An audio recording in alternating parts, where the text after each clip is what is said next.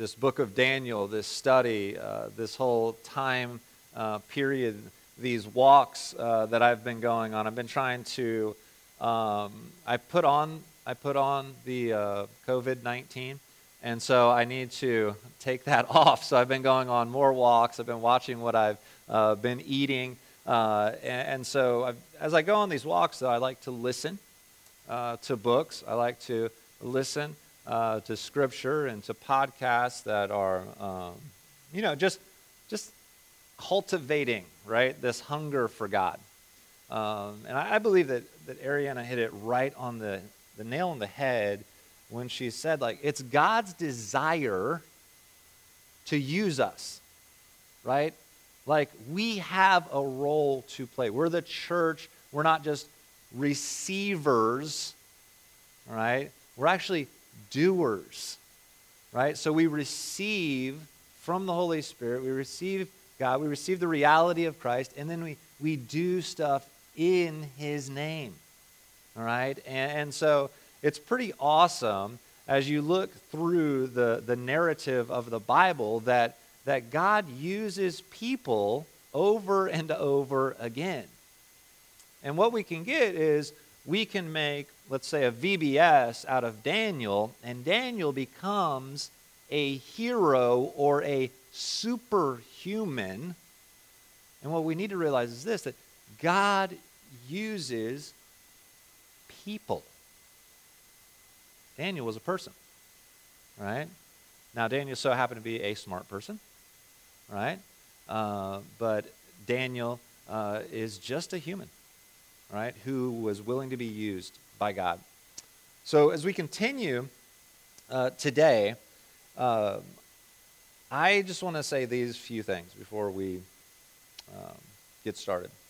I have been challenged by God in the last few months. I've been awakened by God. I've been checked by God. And I've been provided for by God. And I'm challenged to walk in humility like never before, to really know His character. Who is God? What is God like? I've been awakened to the vastness of His love for all people.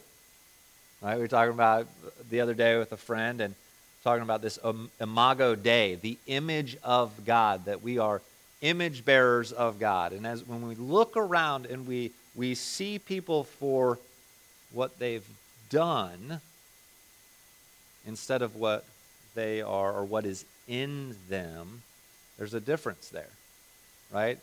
I can't love something that somebody's done, but I still am called to love that person, right? Because they're image bearers of God, and it's so cool. And so I've been checked to realize that I have some thoughts that go against God. You guys ever been in that situation, or am I the only one in the room where man, like you're thinking this thought and you're like, oh, that was wrong. That was really wrong. Like maybe you're thinking it about somebody, all right, or something, and you're like, wow, I need to really actually examine that. Like that was not very Christ-like, that thought. And so I hear by the laughter that maybe some of you can agree with that. And so then provided for in this season. Both financially, through family. It's been amazing. It's been an amazing time to see what God's doing, and it continues to do. And so as we start this portion of worship, I want to pray. And we've been praying this prayer, and it's a scripture, but we've been using it as a prayer. And so what I want to do is I want to do it 2 times this morning. I just want to let's read it, and hopefully we're starting to like get this, all right? And if you're joining us for the first time, we're going to read out of Psalm 139, and we're going to pray this prayer, these 2 verses, and then we're going to read it again. And I'll give you instruction when we're going to read it the second time. But let's go ahead.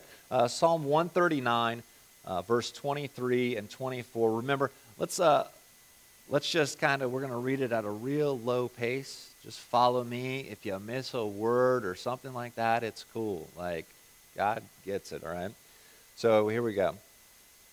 Search me, O God, and know my heart. Test me and know my anxious thoughts. Point out anything in me that offends you and lead me along the path of everlasting life. Now, what we're going to do a little bit differently this time, and this may be weird for some of you, and I'm all right with that, okay? What we're going to do is we're going to pause for about 10 seconds here. And during that pause, here's what I wanted us to do, is just say, Holy Spirit, would you speak to me? Okay, so let's pause.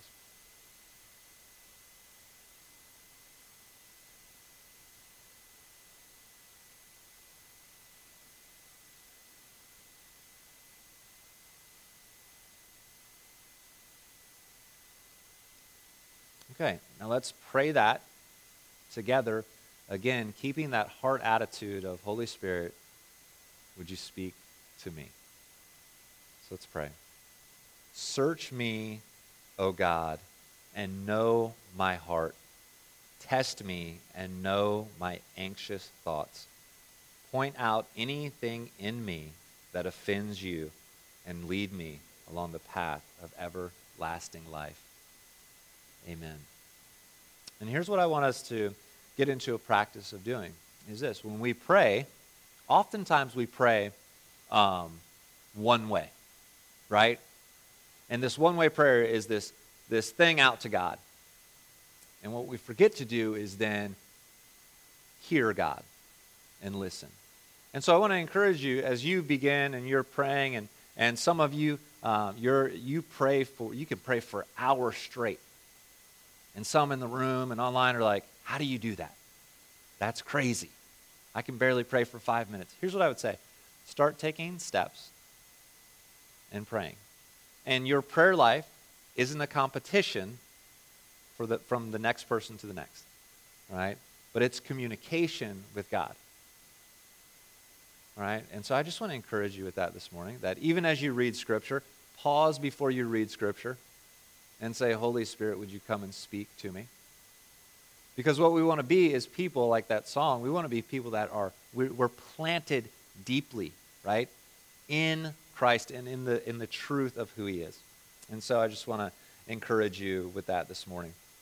So over the last chapters of Daniel, as we've been going through the book of Daniel, and now we arrive in chapter 4. But over these last chapters, we've seen Daniel and some friends and captured from Israel, brought into Babylon. There's this enculturation process that they've gone through. We've seen God build or tear down barriers and build bridges.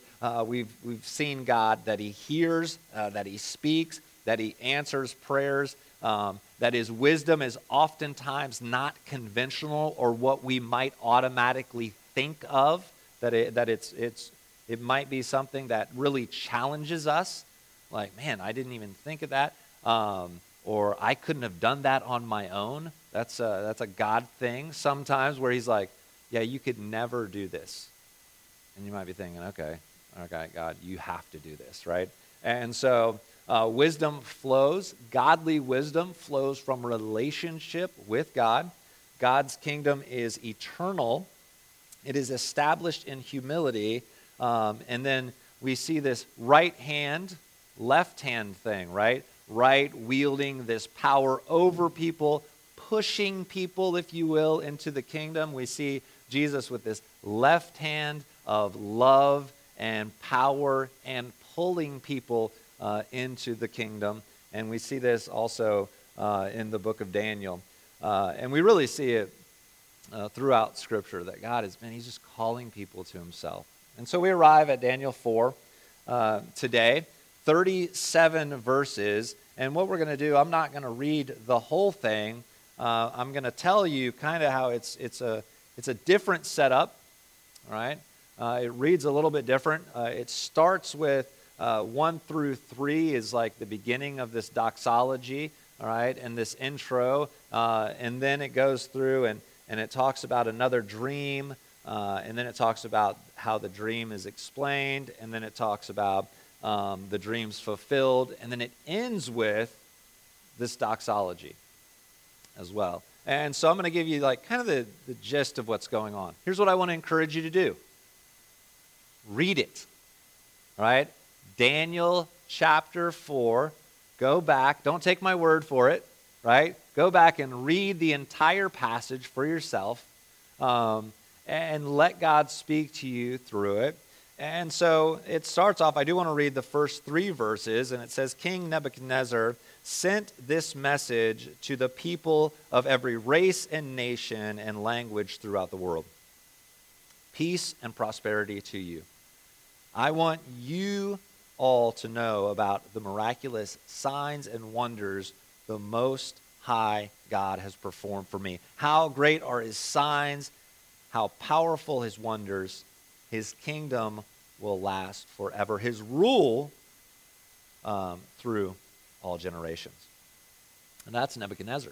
That's Nebuchadnezzar saying that. If you recall from the last 3 chapters, this is a shift in attitude.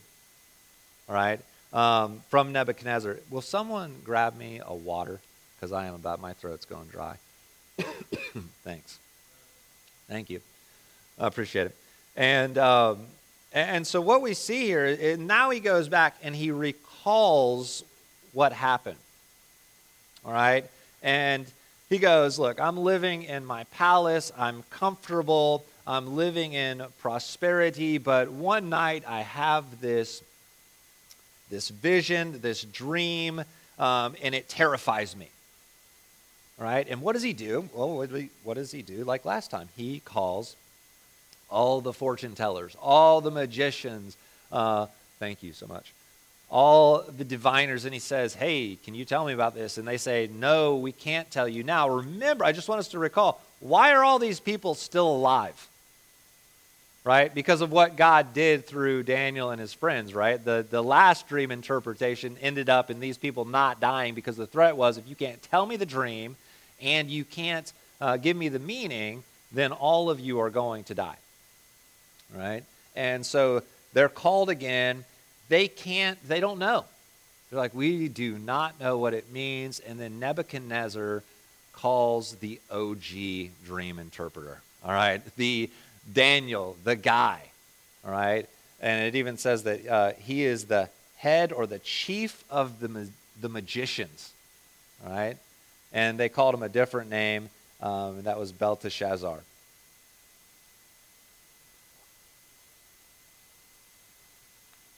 It's always the most awkward thing when people are speaking and they take a drink because there's like this break and then okay, so it feels awkward for me. All right, so he's going to say, look, there's no mystery that's too great for God. We kind of already knew this, but we're gonna continue. And then Nebuchadnezzar has this dream. He sees this large tree that's in the middle of earth, and it's providing shade and it's providing fruit, and it's very prosperous. And then suddenly, here's what it says. Cut down the tree and lop off its branches. Cut down the tree and lop off its branches, but leave the stump and the roots in the ground. Right? And this tree is going to be, they're going to be drenched with dew of heaven, and let him live with the wild animals and above and among the plants of the field. And so this dream is really intense, right? Think big tree, think just prosperity, fruit going out from the tree, and then a messenger says, cut down the tree, lop off its branches, keep the roots though, and let this tree experience life like a wild animal. Now, so we have this going on, all right? And then what we have is it continues. Daniel interprets the dream. He says, Nebuchadnezzar, you are the tree. And then what happens is the dream is actually fulfilled. The tree is Nebuchadnezzar.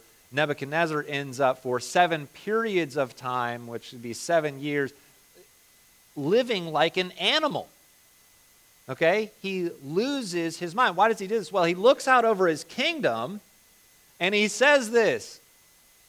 And this is, Daniel warns him, I'm telling you, please just stop doing evil. Okay?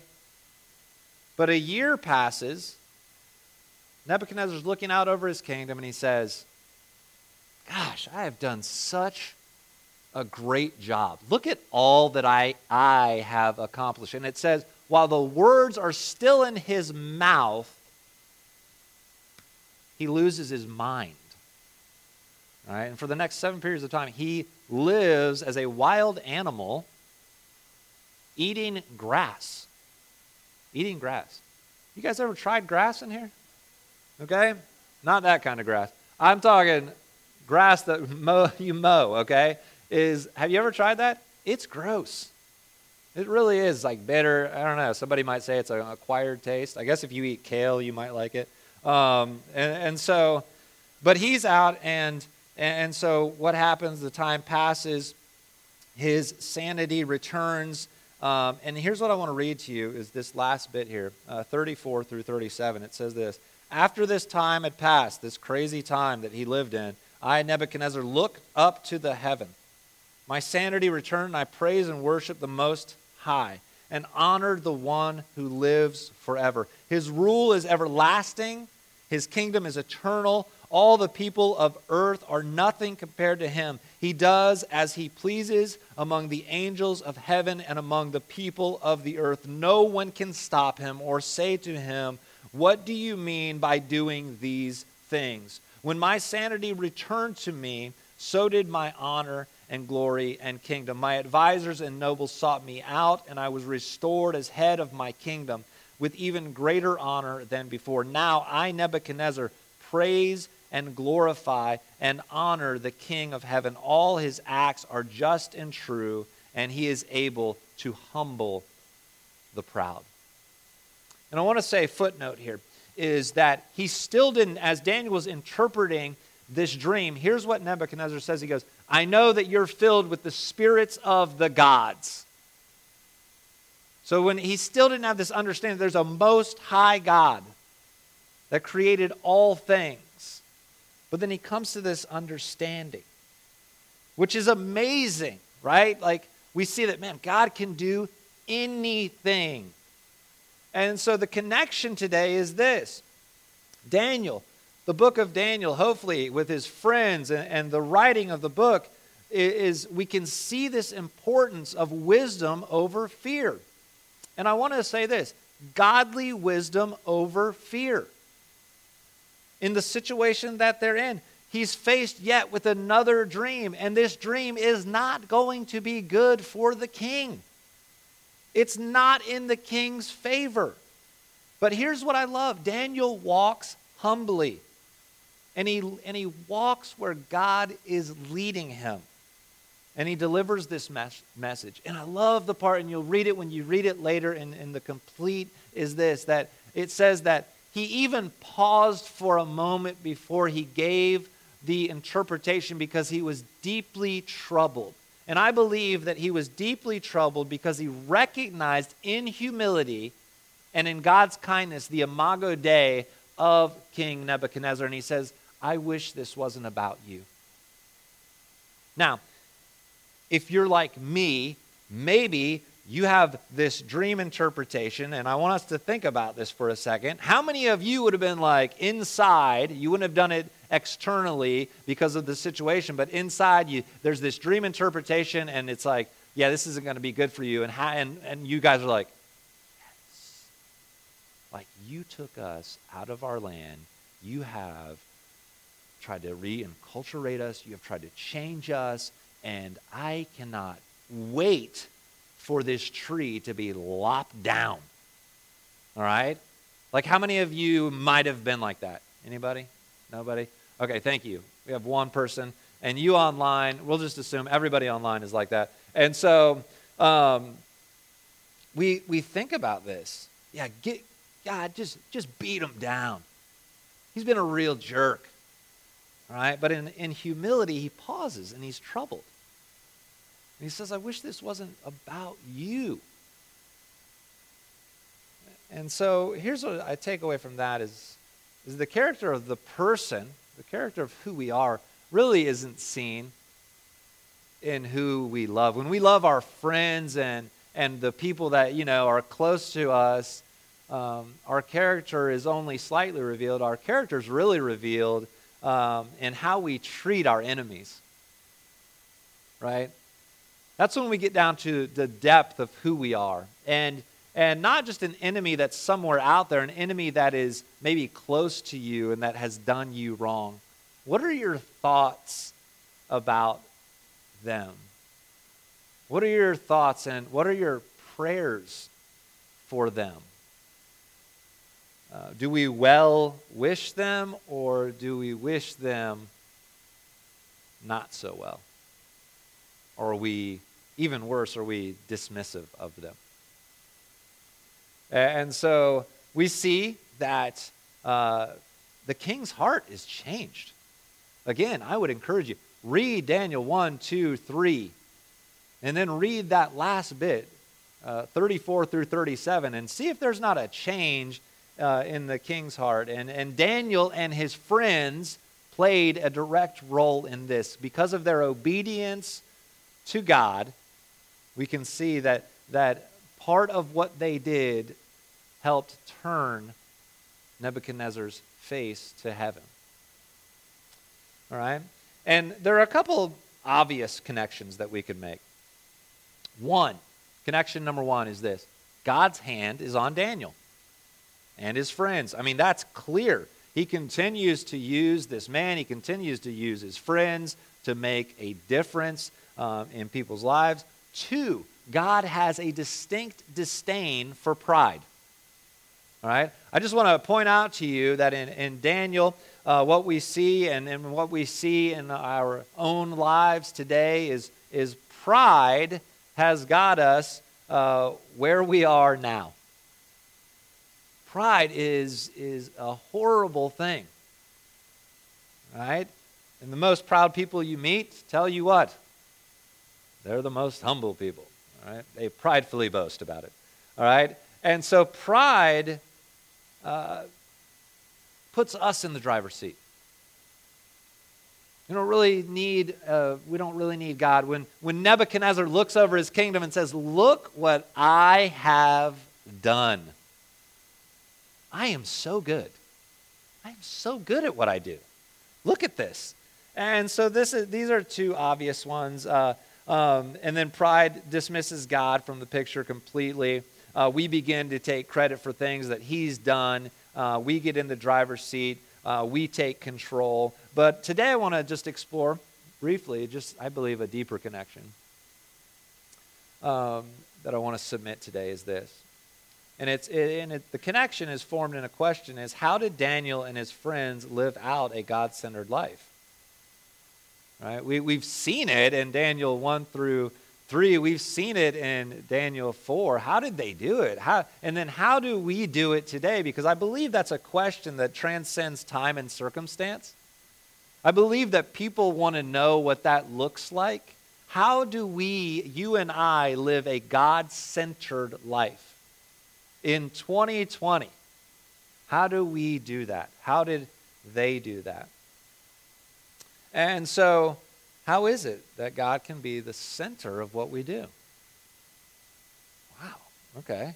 Well, I want to read this out of a book. If you want to be challenged at all in your life and in your walk with Christ, I would encourage you to read a book called The Insanity of God. If you're not a big reader and you have a library card, which would kind of be an oxymoron, but I would encourage you to get a library card. It's on an app called Hoopla, completely free. You have access to thousands of titles, and they have these things called audiobooks. So you can listen to this book. I would highly recommend it, though. It's super challenging. But Nick Ripken in The Insanity of God says this: before we can grasp the full meaning of resurrection, all right, in Daniel's case, life in God, since this story takes place pre-Christ, we have to witness or experience crucifixion. If we spend our lives so afraid of suffering, so averse to sacrifice, that we avoid even the risk of persecution or crucifixion, then we might never discover the true wonder, joy, and power of a resurrection faith. And I want to say that again, and I'm only going to say it again is because when I was out walking the other day, I listened to it about 15 times because it punched me in the face. And I want to say it again. Before we can grasp the full meaning of the resurrection, we first have to witness or experience crucifixion. If we spend our lives so afraid of suffering, so averse to sacrifice, that we avoid even the risk of persecution or crucifixion, then we might never discover the wonder, joy, and power of a resurrection faith. Nick Ripken, The Insanity of God. So if we were to look at that, well, what does Jesus say about it? I think it's important that we explore what Jesus says about a subject, right? And so in Luke 9:23 through 27, Jesus says something like this. Then he said to the crowd, if anyone wants to be my follower, you must give up your own way. Take up your cross daily and follow me. If you try to hang on to your life, you will lose it. But if you give up your life for my sake, you will save it. And what do you benefit if you gain the whole world, but are yourself lost or destroyed? If anyone is ashamed of me and my message, the Son of Man will be ashamed of that person when he returns in his glory and in the glory of the Father and the holy angels. I tell you the truth, some standing here right now will not die before they see the kingdom of God. What is Jesus saying there? Wow, we have to walk in and experience crucifixion. We have to die to ourselves so that we can live. And I love that he put in there, it's not just a one-time deal. It's you die to yourself daily.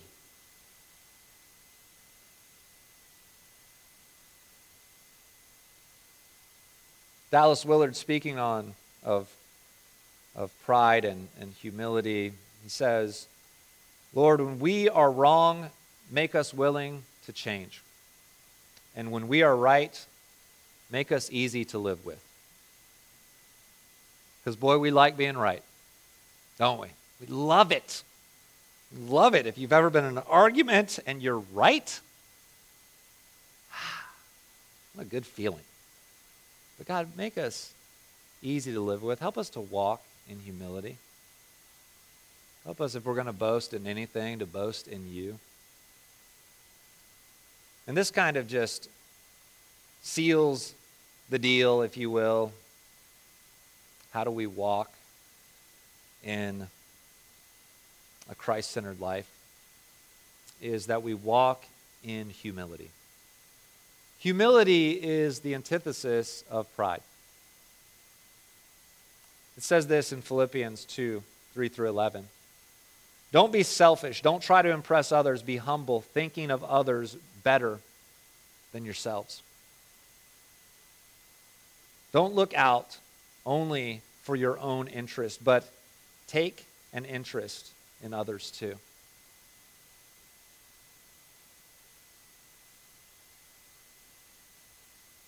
You must have the same attitude that Christ Jesus had. Though he was God, he did not think of equality with God as something to cling to. Instead, he gave up his divine privileges. He took the humble position of the slave and was born as a human being. When he appeared in human form, he humbled himself in obedience to God and died a criminal's death on a cross.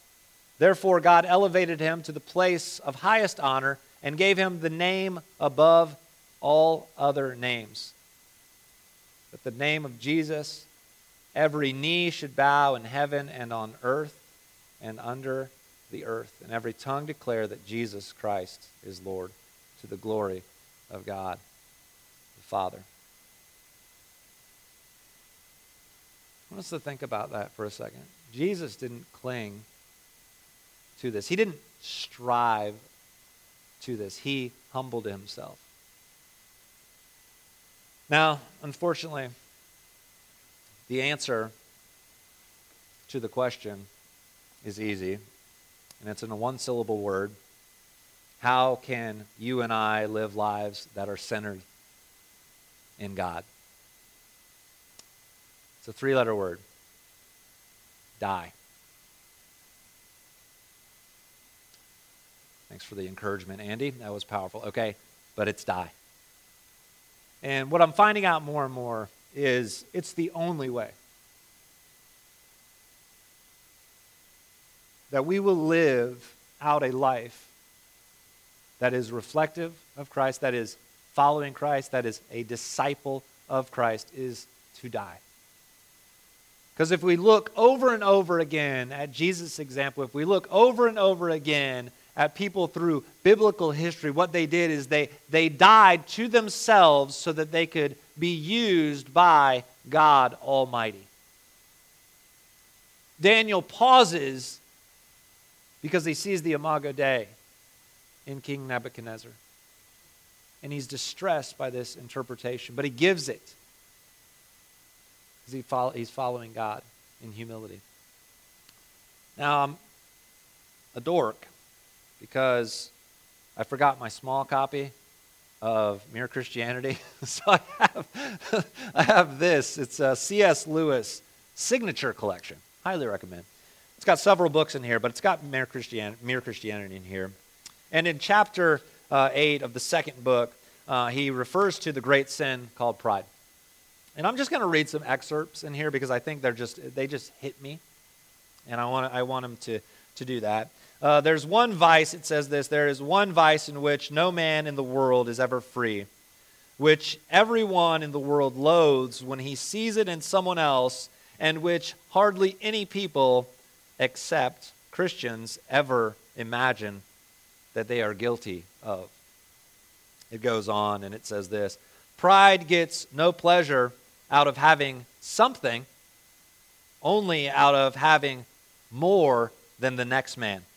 We say that people are proud of being rich or clever or good looking, but they are not. They are proud of being richer or cleverer or better looking than others.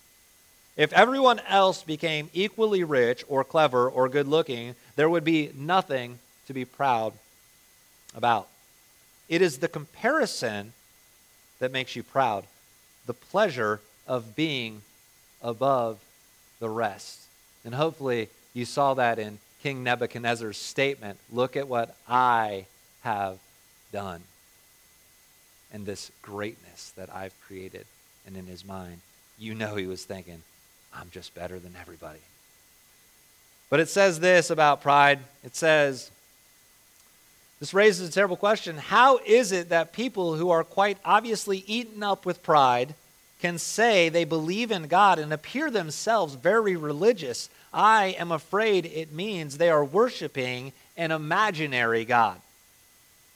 They theoretically admit to themselves to be nothing in the presence of this phantom God, but they are really all the time imagining how he approves of them and thinks them far better than ordinary people. That is, they pay a penny worth of imaginary humility to him and get out of it a pound's worth of pride towards their fellow man. And I'll end with this. Whenever we find that our religious life is making us feel that we are good above all, that we are better than someone else, I think we may be sure that we are being acted on, not by God, but the devil. The real test of being in the presence of God is that you either forget about yourself altogether or you see yourself as a small, dirty object. And it is better to forget about yourself altogether. How do we live a God-centered life? We die to ourselves. And that is my prayer for Lakeland Vineyard That is my prayer for everybody in the room. That is my prayer for everybody who is watching online, that we would consider the cost, that we would say, yes, I do want to actually die to myself. I can't do this on my own anymore. Holy Spirit, would you come and have your way in my life? And so I propose to you today is that as we leave this place as the church, that we would go and do the things that God is calling us to do. I just want to encourage you with this. No one is telling you to stop sharing the hope of Jesus Christ. Things are way different right now. Sunday morning doesn't look the same. We have fewer people in the room, but let's understand that feelings are the first things that will lie to us. I tell you what, God will show up in a room where there's a cappella singing and where a person doesn't speak very well. God will show up in the room. Here's what we need to do. Wherever we are, we want to hunger after what God is doing, what God is saying, what God is speaking. We want to pause. When we look at people, we want to pause before we respond to them, and we want to respond to them in love. We want to realize that each person that we interact with, whether we agree with them or not, is an image bearer of God. And I believe this, that if we shifted and we said, like earlier was said, hey, we get to partner with God. God is calling us. I mean, read Matthew 28. He's commissioned us. And then we die to ourselves and we interact with people and we approach them as the image bearers of God that they are. We will begin to see a revolution, not just in our country, not just in our city, not just in our neighborhood. It will begin in our own lives. I just want to encourage you with this morning. If you're waiting for the church to do all of the stuff, the church is you, and it's waiting for you. And that's who we are called to be. Disciples of Jesus. Not Christians by just name, but followers of Christ and disciples of Him. So let's go. As we leave this room today, as you turn off your live stream today, we don't turn off church. We just are started being the church. And so as you go out today, I just encourage you, walk in the peace of God. Greet people with the peace of God. Tell people the stories that God is doing in your life. I don't have much to offer. Hey, that's okay. God is all that you have to offer, and He is more than enough. And He will meet you where you are. But I've messed up. Welcome to the club. There's forgiveness in Jesus. I'm not eloquent with words. Jesus is. His Spirit will meet people where you are. He lives in you. He desires to use you right where you are.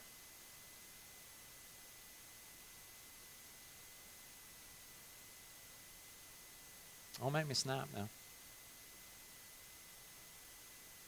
Let's pray. Can we pray? Is that all right? Chuck, come here. You messed things up today.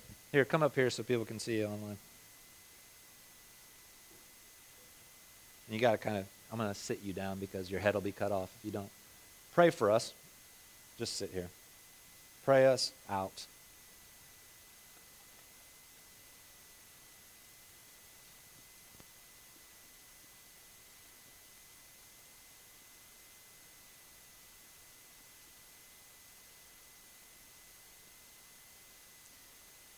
Father, as we come to you here and now, I think about the things that we've heard, but also what we prayed at the opening of this message, that you would search our hearts and see if there be any wicked thing in me. Not in those that we see, but in me. And that you would point out to us those things that we have that have become so important to us that offend you. Father, that we would not be found striving against you. And that we would see the truth, Lord, that it's only in dying that we can be born again. It's only in dying to the things that we hold so important that we can see the beauty of the resurrected Christ, because that's who we want to see. Father, as we go from this place, help us to remember that dead people cannot be offended. And that as we look in the eyes of those that we see, there's not one person on the face of this earth who you do not love, who, Jesus, you did not die for. And that as we see that image of you in them, we can begin to grasp the deep, deep love that you have for people and that you had for each and every one of us. That's what we want to be. That's what we want to see. Help us to die to ourselves and see you as we go from this place. In your name, we do pray, Lord Jesus. Amen.